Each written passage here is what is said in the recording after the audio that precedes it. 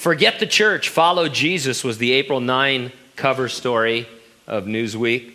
Cover shows a young Jesus dressed in 21st century hip clothes standing on a busy city street. There's a recent trend actually dubbed hipster Christianity. How many of you are familiar with hipster Christianity? All right, 2. Which doesn't advocate abandoning church per se, but rather doing church in radical new ways. A September 2010 article in Christianity Today titled Hipster Faith said, by the way, before I forget, there's a website you can go and take a quiz to see how much of a hipster you are in Christianity. Is it hipsterchristianity.com? Or I think that's all it is, but I took the test and I failed miserably. But anyway, Christianity Today. In order to remain relevant, many evangelical pastors and church leaders are following the lead of the hipster trendsetters, making sure their churches can check off all the important items on the hipster checklist. And then they have some of the more important items. Number 1 is to get the church involved in social justice and creation care. Show clips from R-rated Coen Brothers films, such as No Country for Old Men and Fargo during your services. Sponsor church outings to microbreweries. Put a worship pastor on stage decked in clothes from American Apparel. Be okay with cussing in the pulpit. Print bulletins only on recycled cardstock. And use Helvetica fonts as much as possible. Only a couple of those are actually tongue-in-cheek. I mean, those are serious things that a lot of churches are doing.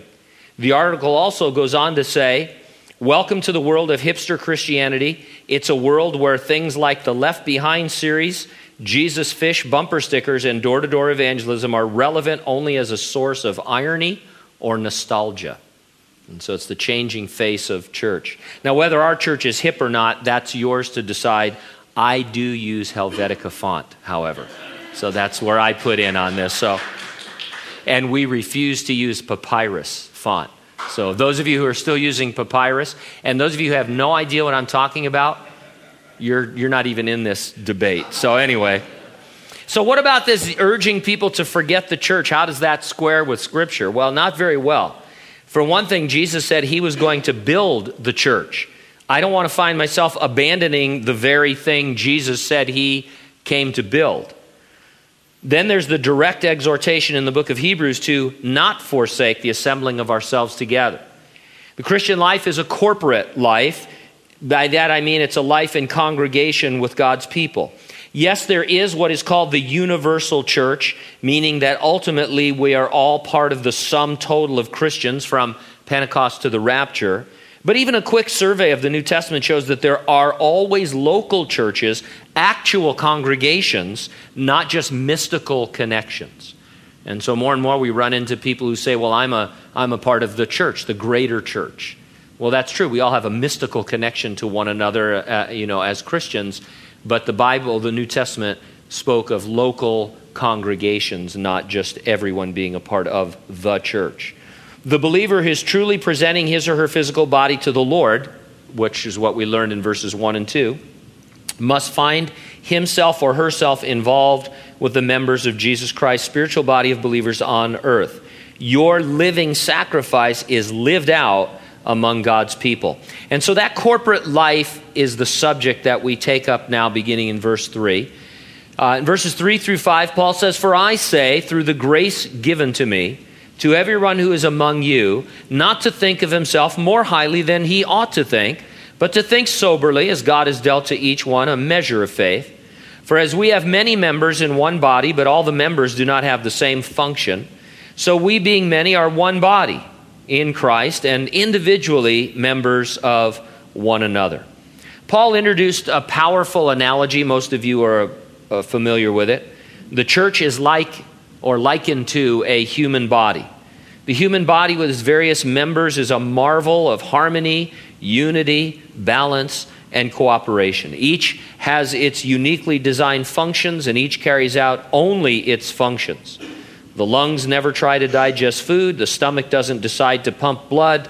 The heart refuses to breathe.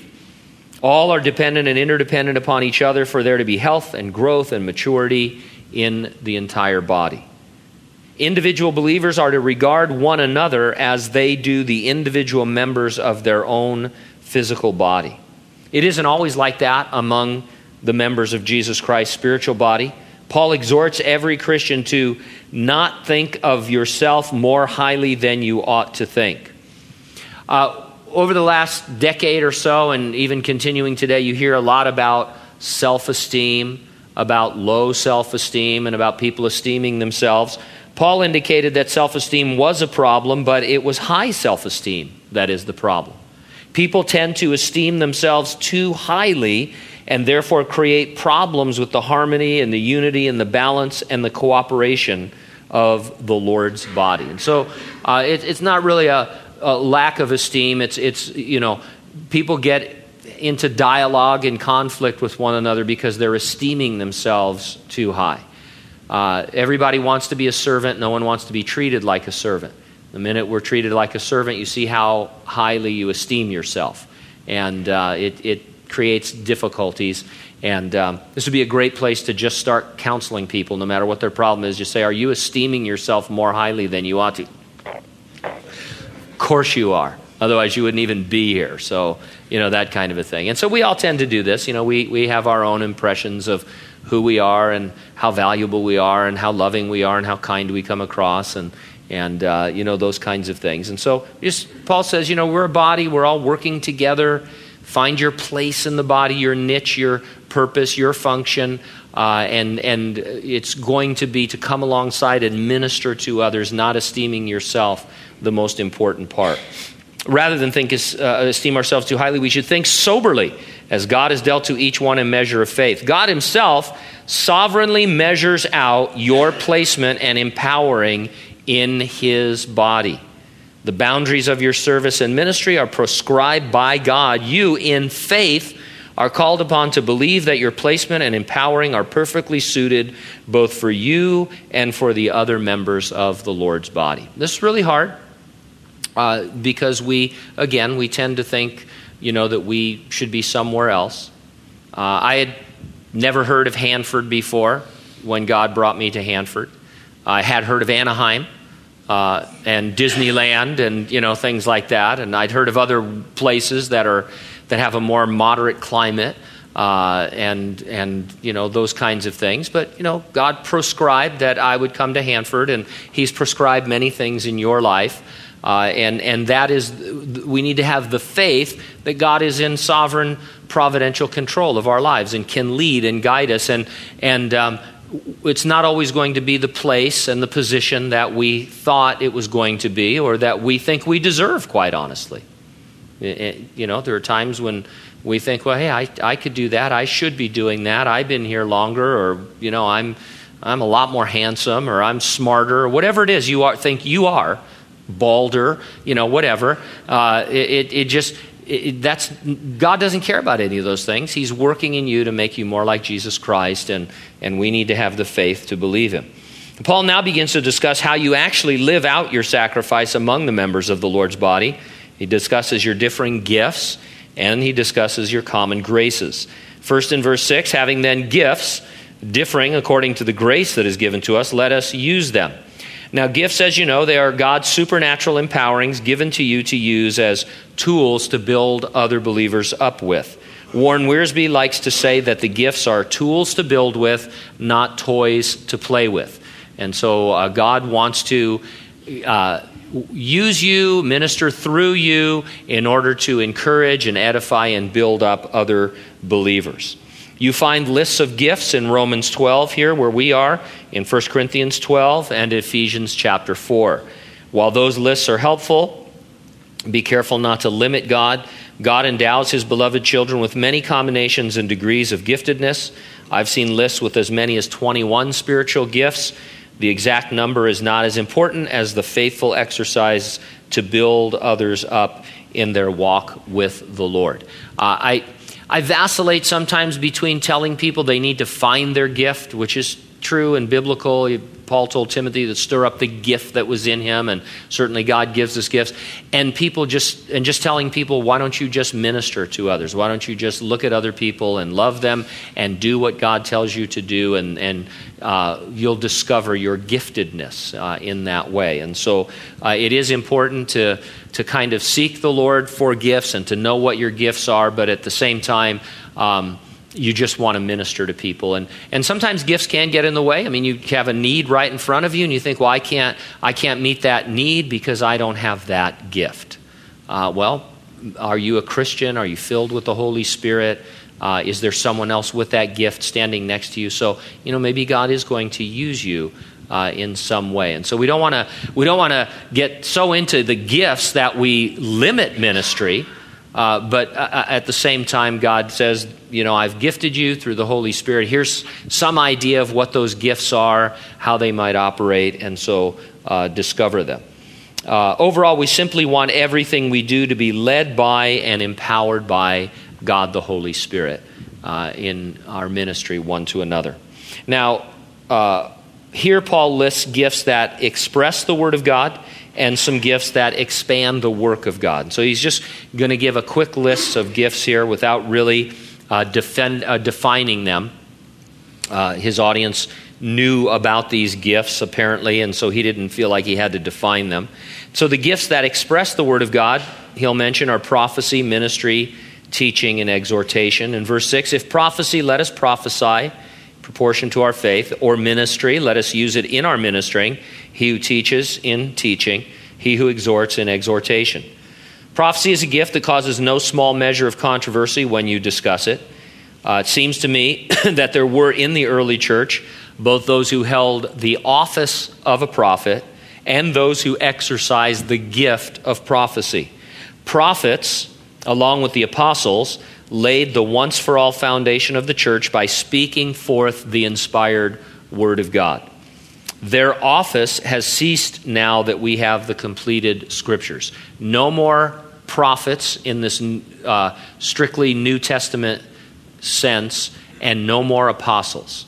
Those guys, clearly there are Scriptures, especially in Ephesians, that speak of them laying the initial foundation of the church. Doesn't mean prophecy has ceased, however. And Paul himself discussed and described at length the gift of prophecy, indicating in 1 Corinthians 14 that it would be a continuing ministry of the Holy Spirit throughout the church age in which we live.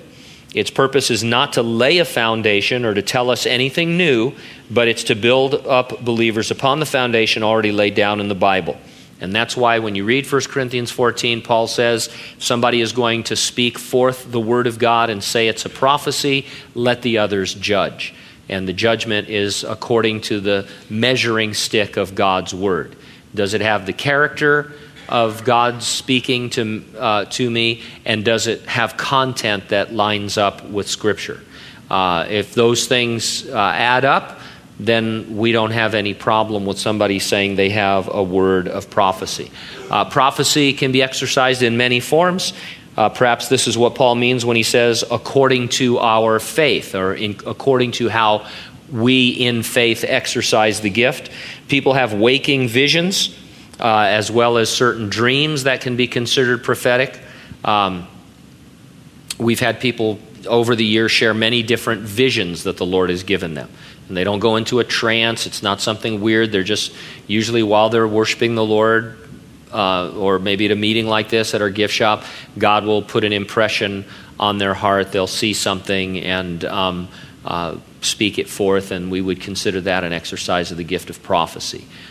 People have gotten dreams before that, there's next day pizza dreams, because your stomach is upset, and then there are some spiritual dreams. There are people who just feel like God is giving them words to speak, not in a kind of an automatic kind, but they just start speaking forth what they believe is, on their heart. One of the most, I think, notable uses of the gift of prophecy is something we do here a lot, but it's not very spectacular and so people kind of overlook it. But it's when we each share different scriptures that the Lord has put on our heart. You saw tonight 66 books of the Bible written over 1,600 years by over 40 different authors. Why would God give me Psalm 16:10 right now to share with this group? Well, because somebody needs to hear that tonight, and so it becomes a word of prophecy. Pastors will tell you that a lot of times, almost should be every time that you teach the Word of God, you're speaking forth the Word of God with the gift of teaching, and as God leads you in certain directions, gives you certain ideas, it's a word of prophecy for that congregation at that time. And so prophecy, we don't have any problem with it. Often the gift of prophecy involves God directing you at a particular time to a particular passage, and that's my favorite exercise of the gift. Paul next lists ministry as a gift. Ministry is simply service to the body of all kinds. The gift is manifested in all sorts of practical help that you give to other members of the Lord's body. And while I don't want to limit its application to in any way, ministry in this context seems to be service to the body that might allow prophecy and teaching and exhortation to occur. Anything and everything that helps the Word of God to be expounded is seen as the supernatural gift of ministry. So here at Calvary, we're a good example of that. You know, we do like to put a high value on the teaching of the Word of God in our gatherings. Everything else that goes on is, in a sense, subordinate to the Word being taught and heard. It's super important. Everything else everybody does is super important, but it's a support ministry, so what can happen? So that the Word of God can be read and expounded, and so people's lives can be changed. And so these different ministries raise up around that ministry. And of course, churches, even different Calvaries, they have different levels of how, strict they are about that and what kind of distractions they allow and, those kinds of things. And there's no perfect church. We take a lot of criticism on Sunday mornings because we try and keep younger children out of the main sanctuary. I feel bad for the ushers just like you do, and people get up in the front row and 30 minutes into the Bible study and walk all the way back. Here, I'll do a little thing for you. And they walk back, and then everybody's just, I see your heads are going like this. Then about 5 minutes later, that person comes back, and you think, I wonder what's going to happen. And they clomp down to their seat again, and they're wearing jewelry, and and everybody's head is going like this now. And so in some, I remember, I was in a church service one time, and the pastor, yeah, I can say this. He got super distracted because this lady left the church service and then came back in, even though it was in the back, and he just totally lost his place. And he called out one of the ushers by name, and I'll just use Jim's name as an example. He said, "Jim, we can't have pregnant women leaving the service and coming back in." And then he got back into teaching, and it was just priceless. But I think we do okay with stuff like that. But really, we're a little bit serious about the teaching of the Word, and it's not because I like to hear myself talk. I don't even listen to myself. It's not because I think I'm the most important or whoever's in the pulpit is the most important. The Word of God. God said, I honor my Word above my name. And it's the gospel of Jesus Christ that changes lives. And yes, a lot of other things are important, but they are subordinate to that. And so that's the gift of ministry. Teaching the Bible requires a supernatural gift. It involves a God-given ability to give systematic and regular instruction in God's Word. Many believers are able to teach, and that's great, but the gift of teaching involves more than imparting information. It's a situation where God says, I've gifted that person to teach so that when the teaching goes on, my Holy Spirit ministers in a unique way from heart to heart. There's a spiritual transaction, not because the person is intelligent, not necessarily because of their study, though they should study as an approved workman, but because there is a giftedness to it. And so if you're able to teach and give information, that's fantastic. There's nothing wrong with that. But there needs to be a giftedness to teaching as well so that people's lives can be changed. Exhortation, another broad gift. It involves advising, pleading, encouraging, warning, strengthening, and comforting. If teaching systematizes and explains God's truth, exhortation calls believers to obey and follow it. Now, the gifts that expand the work of God are giving and leadership and showing mercy. He who gives, verse 8, with liberality. He who leads with diligence. He who shows mercy, with cheerfulness. Giving expands the work of God as the funds received are used in various ways for the forward outreach of the gospel, both locally and abroad. Now, we have adopted a philosophy over the years of not talking very much about giving, just giving opportunity for giving. We receive the offering, and I feel like that's the best way to go. Occasionally, we'll tell you about a big financial decision, or what you buy the land or you buy some building or something like that. But generally speaking, our philosophy is if you're teaching the Word of God, you're encountering verses about giving. If you in your relationship with God on a personal level aren't prompted to be generous by the Holy Spirit, then I don't want to be the one that shames you and guilts you into doing that. Just quite honestly. And we could raise a lot more money. Churches do it all the time. God bless them, I guess, by using worldly techniques or appeals or different things. But, that's between you and the Lord. And so if you don't want to give, that's sad. You should. And we talk about that in the relevant passages like 2 Corinthians 8 and 9. But it is to expand the work of the ministry of the gospel. Leadership is needed to guide the local church into the will of God so that the work of God can be expanded. Leadership also a supernatural calling, not a natural ability. You understand all of these things we're talking about, they're not natural abilities. And if you have a natural ability in this area, you have to fight against it a little bit because God wants to do something supernatural through you. Showing mercy in this context, going to others in the body who are in some distress to show them God's love and concern. You see this especially in those who are called upon to do visitation among the sick and afflicted members of the Lord's body. Cheerfulness can be translated hilarity. It is hilarity in the sense of Proverbs 17:22, which says, "A merry heart does good like medicine." I think we should have lots of fun as Christians in a godly way. We should laugh a lot, encourage each other with a hilarious spirit because it's a good medicine. Now, Paul next looks at our common graces in verses 9 through 13. Verse 9, "Let love be without hypocrisy, abhor what is evil, cling to what is good." In the New Testament time, the hypocrite was an actor. He was behind a mask, someone who played a part on the stage. We are not play acting in our relationships to one another. We must love enough to honestly minister to one another, hating and rebuking what is definitely evil while clinging to and encouraging the good we see. And so that's what that verse is about. I need to love you where you're at, but God doesn't want to leave you and I where we're at. And so there's an encouragement to avoid what is evil and to cling to what is good. Peer pressure is a good thing if it's the right peer pressure based on biblical principles. And one of the things being in a congregation of God's people does is it gives you positive peer pressure.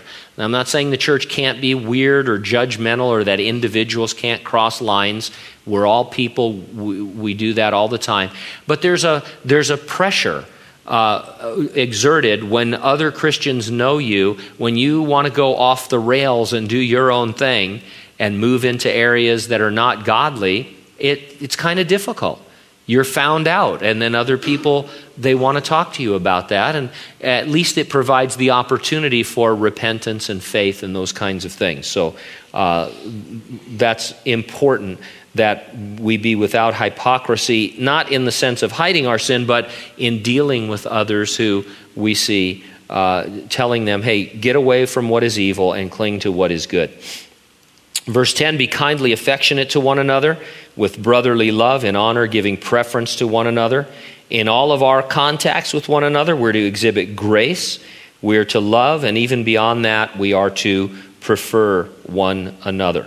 not lagging in diligence, fervent in spirit, serving the Lord. This verse describes an on-fire desire to serve the Lord's body. This Saturday, Gino and myself and Jacob, we're going down to Lancaster, Calvary Chapel of Lancaster. My friend Mike Morris is down there, and he's asked us to come down and encourage their servants group that they have. And in my notes, I'm going to be teaching on John chapter 4, where Jesus and the woman at the well, and he was tired and weary. And one of the things I'm going to tell them is, if you're not physically tired serving the Lord, then you're not serving the Lord enough. And that's kind of contrary, goes a little bit counter to what some people would say. It's like, hey, you're getting tired, you need to tag out or something like that. Jesus was tired. He was weary at that well. He'd spend all night in prayer sometimes, and then all day in ministry. And even his disciples were worried about him. They thought he was, doing too much. But he knew his mission, and he knew his Father's heart. And so, I don't have any. I can be honest with you, right? Because we're friends. We've been together for a long time. I don't have any sympathy for people who are just tired. I like people who are tired. Get tired. If you're all, hey, I haven't done anything in weeks. Ready to go. I'm fresh and ready to go. Tire yourself out serving the Lord. You've got, what's the old saying? You can rest when you're dead. I like that. That's going to be our new slogan. That's our new ministry. Rest when you're dead. It doesn't make sense theologically, but I think you get the idea. And so let's be tired serving the Lord, not lagging in our diligence, fervent in spirit, serving the Lord. Verse 12, rejoicing in hope, patient in tribulation, continuing steadfastly in prayer. Praise, patience, and prayer mark your journey, and especially your trials, when you're presenting your body to the Lord as a living sacrifice, and when you live out that sacrifice in the church. And then this little section ends with verse 13, where it says, distributing to the needs of the saints, given to hospitality. The attitude here is one of being concerned for the welfare of others in the Lord's body especially, and actively pursuing avenues of benevolence and showing them hospitality. And it's implicit in this is a loose hold upon the resources that God has given you, and a desire to take those resources, each of us individually and then all of us corporately, and think, where can we best use these resources to most influence others with the gospel of Jesus Christ. And so I bring my treasure into the Lord's congregation. We pool all of that together, and then God directs us as to how to use that to minister one to another and to others. And just in closing, obviously, a very obvious conclusion, it is through you that the Lord is present ministering among the members of his body. It is through you that he reveals himself to other Christians. It's not a guilt trip to say you have to be at every meeting of the church or anything like that. There's always going to be a tension at different points in our lives, and we're pretty mellow about that, about how much church is. We don't have the churchometer, in terms of, they're going to put black boxes in your car pretty soon if they haven't already, to figure out your driving habits and stuff. We're not going to have a churchometer, and stuff, and then tap into that with a USB. Wow, you're pretty lame on your church attendance. We're not doing it because, people do get busy, but if you're a sincere Christian, and you are, if you're here on a Wednesday night, then, there's a tendency sometimes to, I'm tired, and I can't say I'm tired anymore because Pastor Gene doesn't care that I'm tired, And so this is why I have such a bad reputation, I guess. This will go out. Somebody will put that on Facebook, and then a year from now, people say, that guy's a jerk, He Doesn't care if you're tired. I went there tired one time and he laughed at me. But anyway, so yeah, I don't know what I'm talking about now. But anyway, but when you're not at church, if you and I aren't at church, then, the Lord loses an opportunity to minister through you to someone else. That's all. That's all. You can't be at church all the time. There's other places to minister because wherever you are, you're a minister. But, there is a trend today towards belittling the church, towards different, hip ways of doing church. There are churches, even in our area, that frequently cancel Sunday mornings. They say, hey, just forget Sunday morning, just stay home and have a barbecue because we're hipster Christians and we don't really need to come to church. You know what? I need to come to church. I don't know about you. Who came up? If you don't need to go to that church, then they shouldn't be a church. Do you understand what I'm saying? I'm not saying we don't put a trip on anybody. We don't say, hey, we missed you. You were here 10 minutes late. We missed you at church. I mean, we're really mellow. But if you get up on a Sunday morning and say, we don't need to meet, well, maybe you don't need to go there because what needs are they meeting? Is there no one that needs to come to church on Sunday morning to receive the Lord, to hear the word of God, to minister? I mean, it drives me crazy that guy. That is so hip. We have a hip church. Every now and then we just cancel church. Wow, that's cool. Because you don't need to go to church, I guess. You're so hip, you don't even need to go to church. And all the while, Jesus says, I'm going to build what? My church. And he's not standing on a busy street corner in hip clothes.